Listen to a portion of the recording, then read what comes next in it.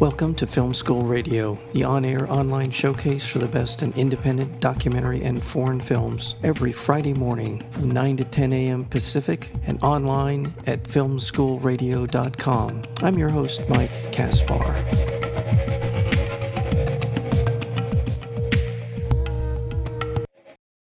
American filmmaker Patrick Wang is back with a new film following his auspicious debut Within the Family and his follow-up, The Grief of Others. Patrick is back actually with two films called A Bread Factory Part 1 and A Bread Factory Part 2. They're the story of Dorothea and Greta and so much more. It's the story of these two women who have bought a bread factory in a small town called Checkford. It's about the arts, it's about community, it's about relationships, it's about change. But most of all, it is about humanity. The film covers the story of this community gathering place, this art center, and the people whose lives intersect with Dorothea and Greta. It is about a lot of different things, but at the end of the day, it is about the relationships that we have with each other and how we value those relationships. We're joined today by the director and writer of A Bread Factory Part 1 and A Bread Factory Part 2. That would be Patrick Wang. Patrick, welcome back to Film School. Thank you, Mike. Thank you so much for being here. Tell me a little bit about the origins of the stories, and there are many stories in A Bread Factory. Tell me about where they came from. Yeah, maybe... I think you have a finite length to your radio show, so I'll focus on two. Okay. One is maybe the central story of, this couple, Dorothea and Greta, and this place. And when I was on tour with my first film in the family, it was a theater called Time and Space Limited up in Hudson, New York. And that's a city about 2 hours north of New York, and I'd never been there. And they invited me to come show the movie. And I thought, that's great. I've heard wonderful things about it. It was in the fall, and, there's really nice ride along the river and with all the trees changing colors in the fall. So I went to this place, and I arrived in this building, and the second I stepped in, it felt so familiar. And I think people who go on tour kind of feel this. Musicians may, actors who tour. But, you walk into a space and there's so much you recognize. You understand, the kind of people who move through here. You understand the things it takes to keep a place like this going. And I went there and I didn't step in and think, movie. I stepped in and I thought, well, this is a nice place. And I'm remembering, growing up in spaces like this and being taken care of and introduced to art by women like the two women who ran this space. Mm-hmm. And so in that moment, it was just nice to remember. And I didn't think about it as a movie. And then a couple years later, I remembered it again. And I thought, well, that's a nice place to live in for a while, to live in that kind of warmth of a place like that while looking and thinking about these other modern things that are a little colder and a little harder to make sense of. And so they kind of became very nice companions in that way. And as I thought, my first two movies took place largely in homes. Mm-hmm. And as I thought, I'm moving out into a community, it became pretty clear to me pretty early in the writing that it needs more space. And so I found a longer form in these two films. And once you expand the form a little bit, a lot of these different ideas can kind of fit in. And one of these other strands of, where did it come from? I was supposed to direct a radio play production of Hecuba, of the Euripides drama. Mm-hmm. And it never happened, but I had it on my mind as just sort of one of these leftover artistic projects that you had started thinking about and never realized. And so it kind of came in casually into this script. And then it became, when I saw the overlap in the themes between what was going on in this town and in the play, it turned into something quite central. So there's a lot of these little sparks, and they play out differently, grow into other things. But that's a couple examples. Mm-hmm. And the idea of turning this into essentially two films how did that? We live in a time when, with the advent of and the ascendancy of Netflix and Amazon Prime and these, we see a lot of serialized versions of what would have been films from a previous era. Was that part of an impetus for you to turn these into two stories, or did you feel that there was such a distinctive quality to these two parts of the story that would prompt you to want to do it this format? The format I was thinking of at first was miniseries, and I was thinking of Bergman's 3 miniseries, which I love very much. Even like Outone by Rivette or Fassbinder's World on a Wire. I love what those accomplish, and I think that it feels different than serialized drama to me, because it feels still compact. And these are undoubtedly filmmakers, and I think that there is a density when they worked long form that I don't quite feel in regularly in kind of modern serialized drama. So I think those were my models, and I thought this was going to be a miniseries at first. But then it just very, for the dramaturgical reasons, split very evenly into these two halves. It made sense.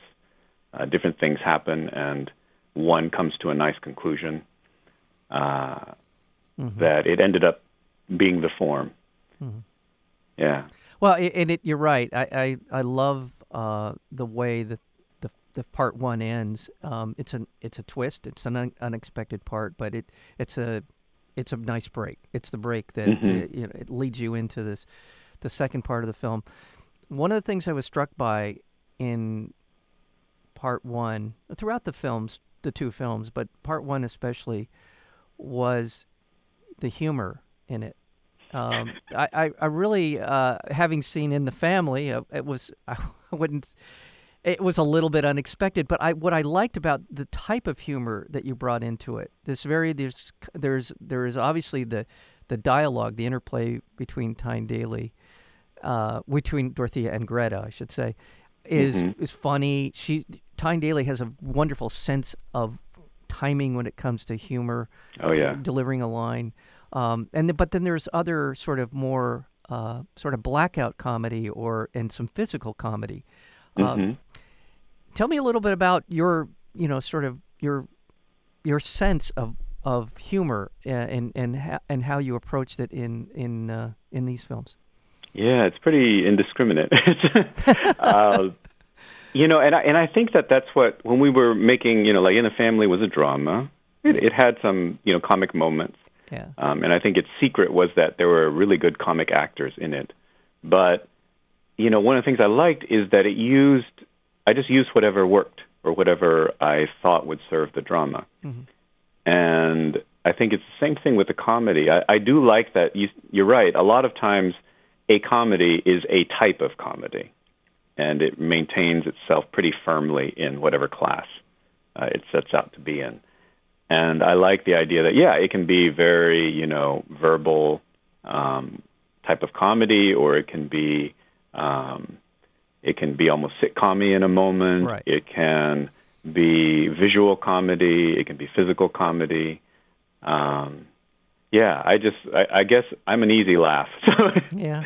Anything that amuses me kind of, and also, that amusement is a tool towards something. And I think like all these different types of humor help me to understand the people or what's going on. Yeah. And so if it's useful, it's in.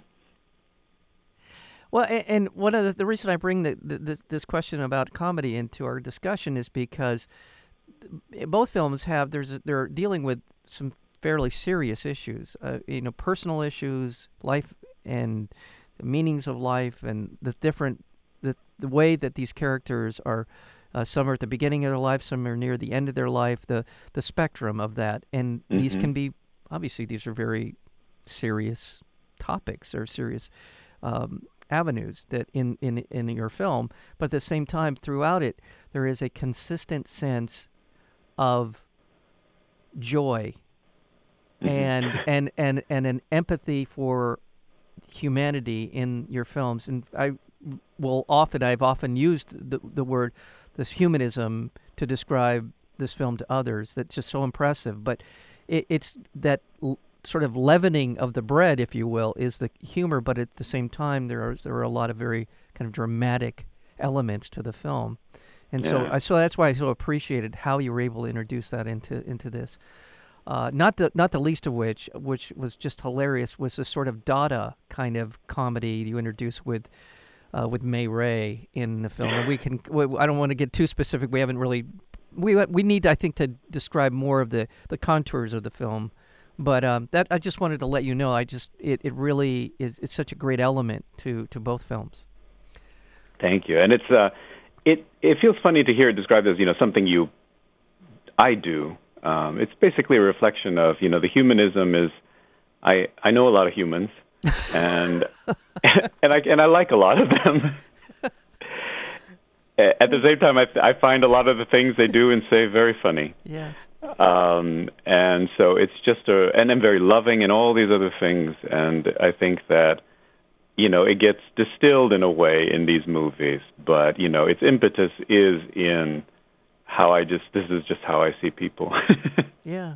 Well, it's terrific. Well, let's talk a little bit about the sort of the details of the story. And I would just describe the first one as it's setting up what's going to happen in the second film, but it's so much more. And why don't you'll do a much better job of sort of describing the broad outlines of For the Sake of Gold. Yeah, so the first film it's a pretty traditional kind of structure to the drama. Yeah. We have this small town, and there's this community art center that's been there for 40 years. And what's happened is there's just these celebrity performance artists from China with a lot of funding, a lot of hype, have built this huge institute down the street. So it's a tiny town, and yet there's this huge institute. And they're kind of soaking up all the air in town. People are excited about it. They can't talk about anything else.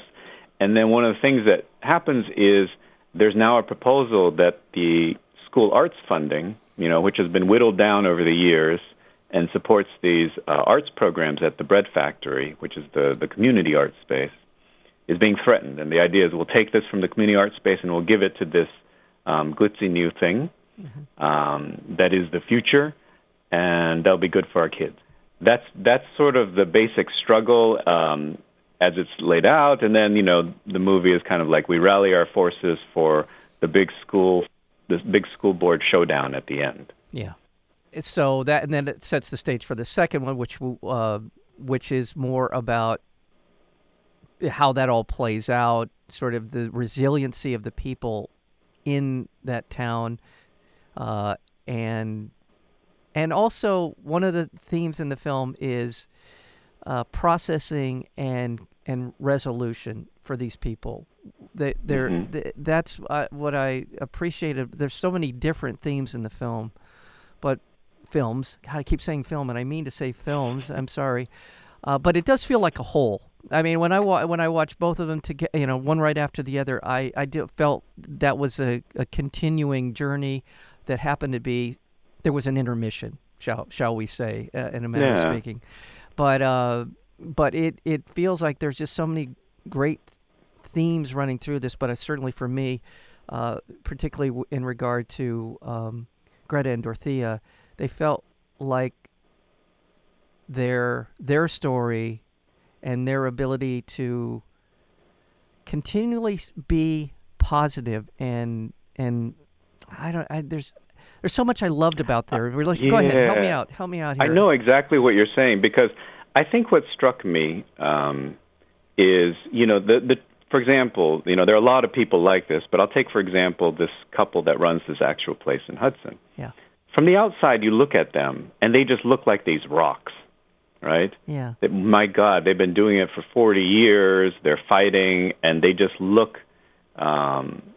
It looks like nothing can get them down, and it looks like they're just these straight arrows. They're always going to be doing this. But, day to day, it's a struggle. Yeah. Day to day, they question what good they're doing and if they'll keep doing it. I remember when I was reading, you can hardly find a finer human being than Ida B. Wells. And I was reading her autobiography, and she gets to this point, late in her life where she's thinking, was my life any good? Did I do any good? And it's shocking. It's shocking because, again, from the outside, these people look so, everything seems so clear to them. Mm-hmm. But when you are in the act of doing, nothing should be taken for granted. And I think that's why a lot of these institutions and these beautiful things disappear from the world. Because they are taken for granted, you just see these people powering through and you assume they'll always be there. But they may not be. They are vulnerable, and sometimes, the forces pushing at that vulnerability just end up being too much. And what a great setup for a comedy. Well, I would remind our listeners we're speaking with writer and director Patrick Wang, the director of two wonderful films that are out here in Los Angeles right now as we speak, called A Bread Factory Part 1 and Part 2. And he is in town on Sunday and Monday.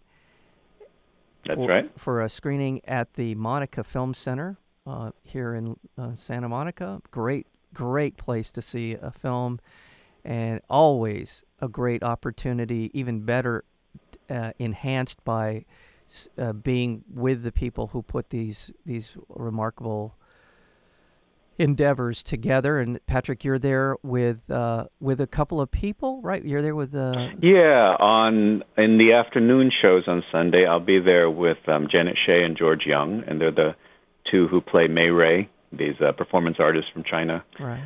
And in the evening, I'll be there with Nana Visitor, who plays Elsa, the translator. And then on Monday night, I'll be there at the shows with James Marsters, who plays Jason in the movies. There are just so many good actors in here, and we talked a little bit off mic about how much I really appreciate in all of the films that I've seen of yours, in the family and A Bread Factory Part 1 and Part 2, your obvious love for film actors, but actors in general, and your ability to, it feels like it's a very collaborative endeavor.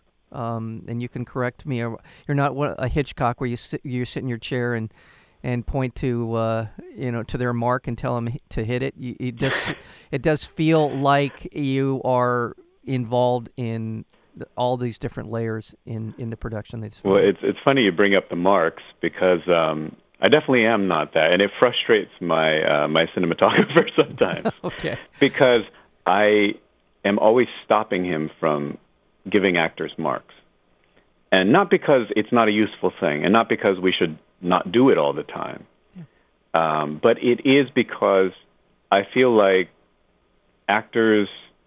some actors, they can process the technical elements very easily, and you can give them marks anytime.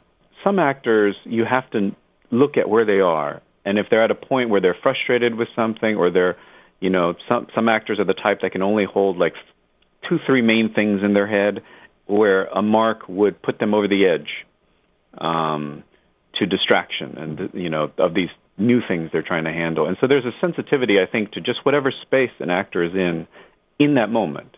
Mm-hmm. It changes take to take. Mm-hmm. And I think that, like a lot of the things, I think the director's job with actors is to watch and to notice these things. The same way I watch the set. For exteriors, you can watch technically for things like light changes, but you also watch as your understanding of something changes.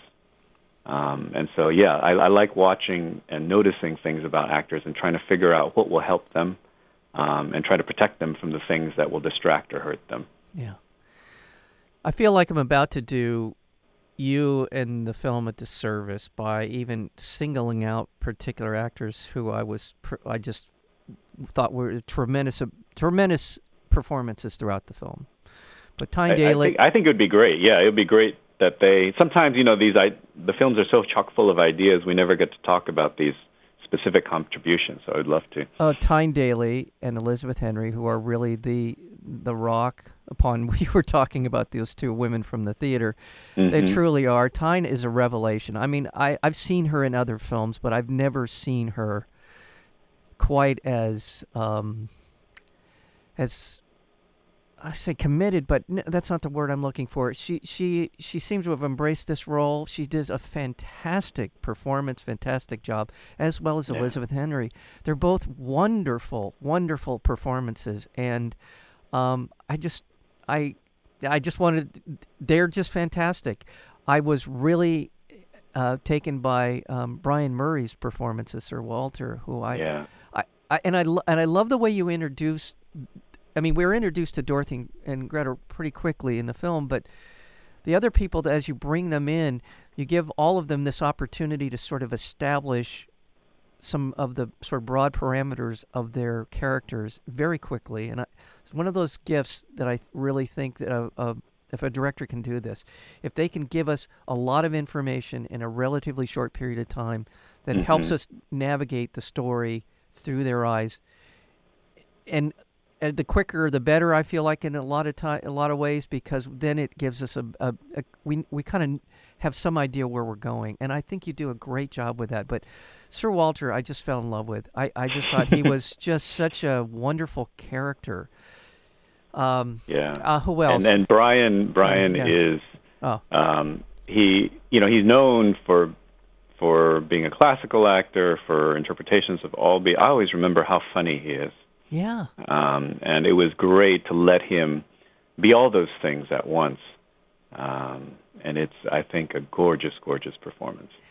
It truly is, because, and I'll tell you, just watching it, it feels like he's a man who's sort of teetering towards senility. He's older. He's kind of, where is he going to be able to do this? And the scene that I'm talking about that describes what I mentioned just a minute ago was when they're doing a reading, and I forgot who it was. I think it was Elsa, who said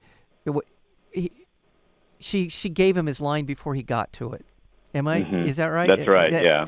And his reaction immediately gives you a sense of the entire sort of spectrum of who he is and what he's about. Right. And I just felt that was just a great scene. There's so many great scenes in this film. You describe it really well in that, it is very dense how quickly you get to know them. Yeah. And usually that's a strategy, reserved for these like one-scener kind of characters. And the nice thing is that when you have these two movies, you can have that dense introduction to a side character, but then they get you just have, 4 or 5 scenes with a side character, and suddenly they're so fully realized. Yeah. It's beautiful, yeah. There's no end to talking about all of the different characters and how well they're realized in the film. And you mentioned May and Ray, so that's Janet. Yeah, Janet Shea and George Young. Yeah. Terrific. And again, their performances, the fact that they're introduced to whenever they walk into a gathering, they're followed by canned applause, which I thought was just a really brilliant, funny way of sort of bringing in this absurdity of what they were about, and then we see the humanity unfold a little bit later in the films. But I love directors who are great with actors. Robert Altman's maybe my favorite director of all time, and he certainly demonstrated that over and over again. And I will mention to our audience, for people who are looking for a frame of reference, from my point of view, think Nashville. And beyond. I mean, there's a lot of other references, and I know you are a cinephile yourself, and I'm sure would I don't know if you would concur with my analysis there, but of Altman, I love Nashville. I don't know as many of his works. I met him once. Did you? When he was doing, is it Tanner on Tanner? Yeah. The TV series about a politician.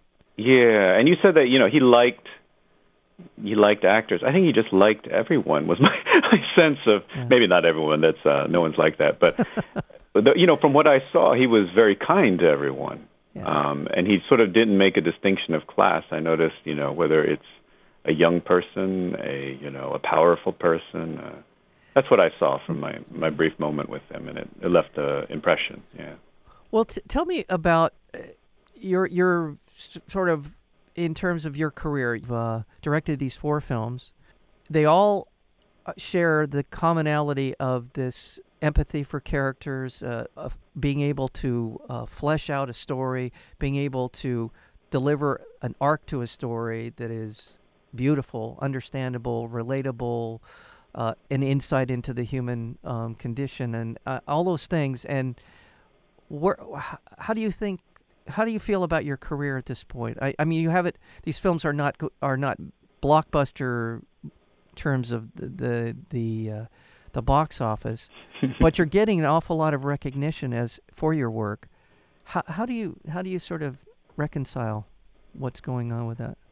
Well, your description of the work was quite nice. Those seemed like nice goals. Those seemed like nice, values to have. They're the things in other people's art that really moved me. And I think that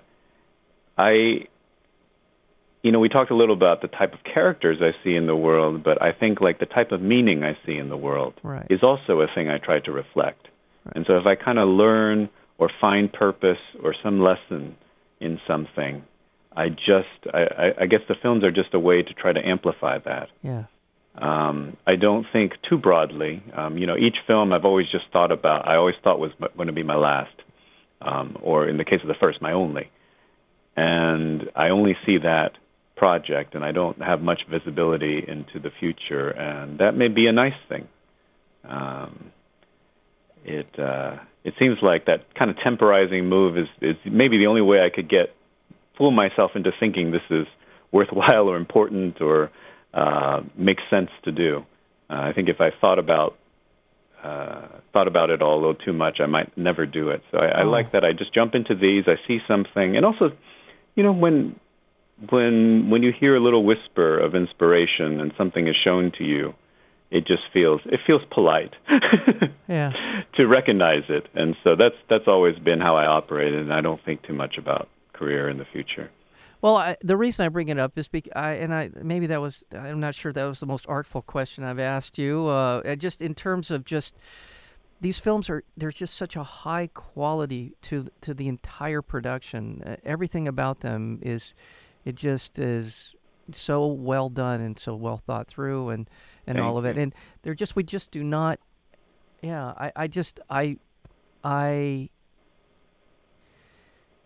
I want more. I don't know what I'm trying to say. I want more films like yours.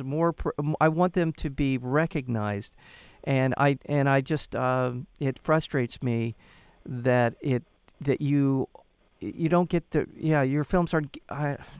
Wait, let me start over. I know what you mean. Yeah, I'm trying.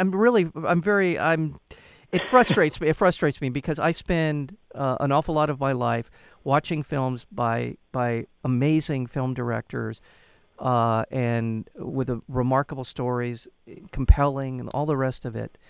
And it just feels like increasingly the marketplace doesn't quite appreciate it. And I maybe this is Patrick, I'm not even sure if I should be talking to you about this in this way. I just feel, I don't know. Well, actually, it is the theme of the movie, right? It is this art and commerce, and what do you do it for, and can you keep going? And I like that this is, that's the conversation, and that's the thing that I was struggling with, and the reason I wanted to think over these themes. I joke with people that I had no solution, so that's why they're comedies. The other movies, I had some hope. Here there's no hope, so the compensation is laughter. Yeah. But it's in some ways it's an old struggle, but it's a real one. And the way I personally look at it is that I don't feel like I came into life, being owed a certain number of movies. And like certain other, indie filmmakers, I feel like when I get one done, it's like you pulled off a heist, and you don't start, thinking like, okay, I need 70 heists in my life. You just think, my God, I pulled off a heist.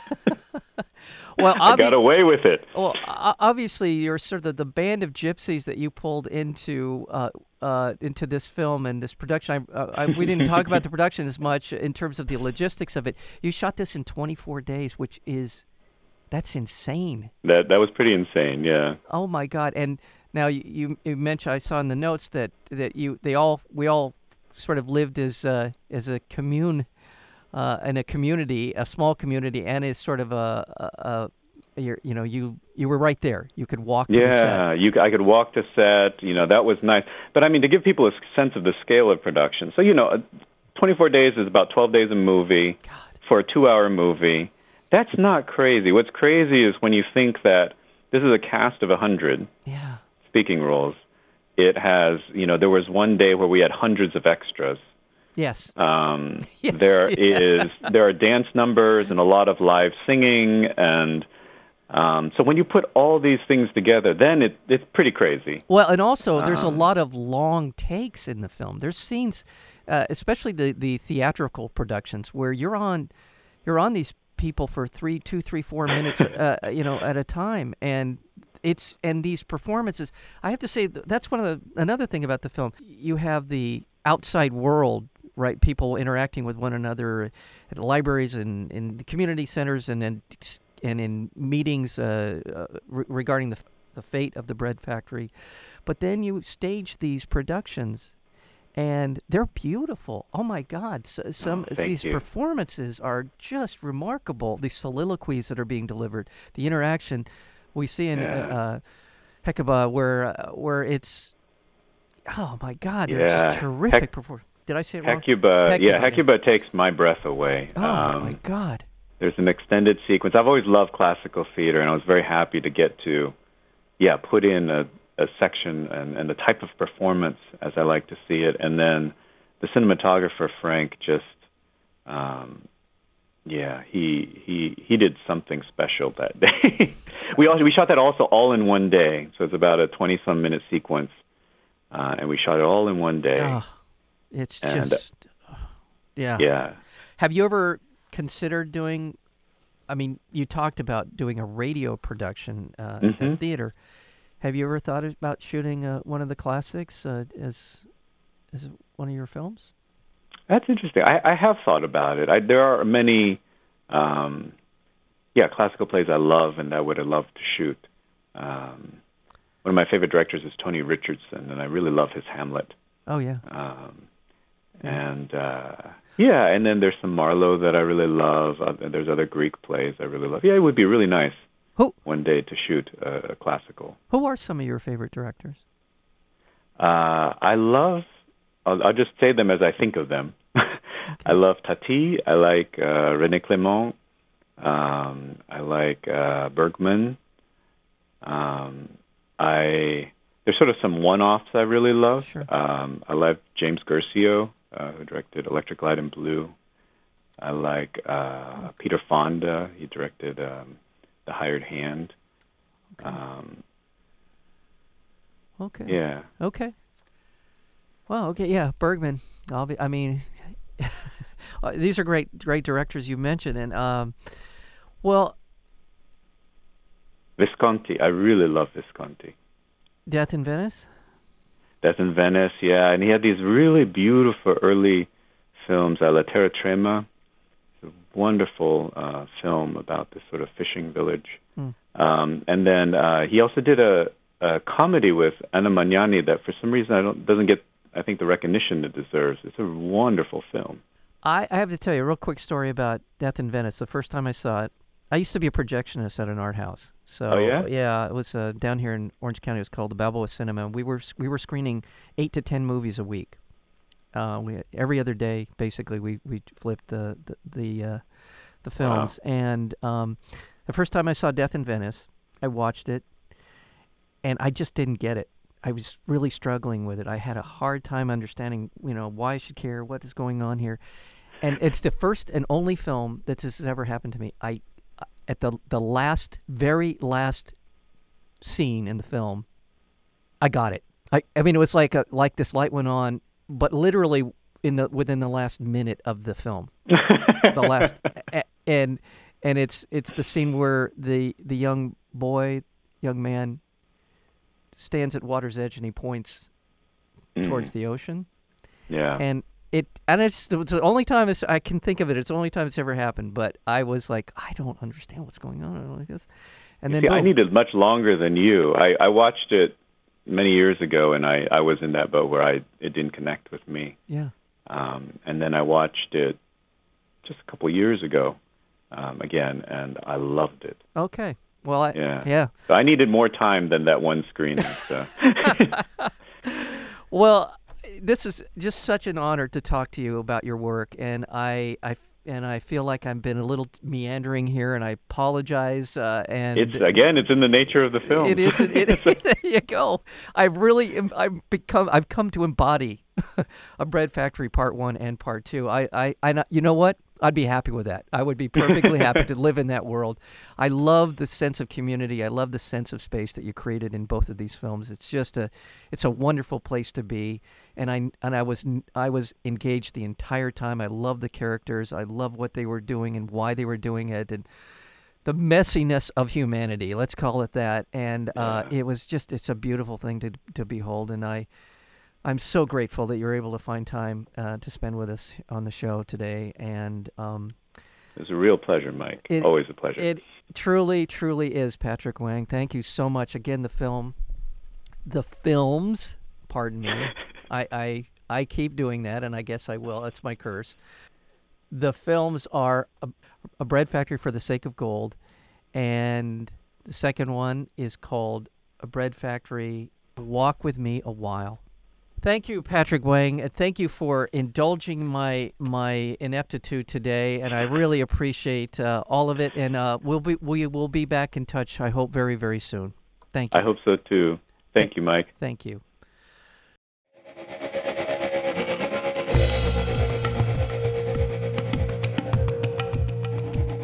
You've been listening to Film School Radio, the on-air online showcase for the best in independent documentary and foreign films. You can find out more about the program at filmschoolradio.com. I'm your host, Mike Kaspar. Thank you for tuning in, and we'll see you next week with another edition of Film School Radio.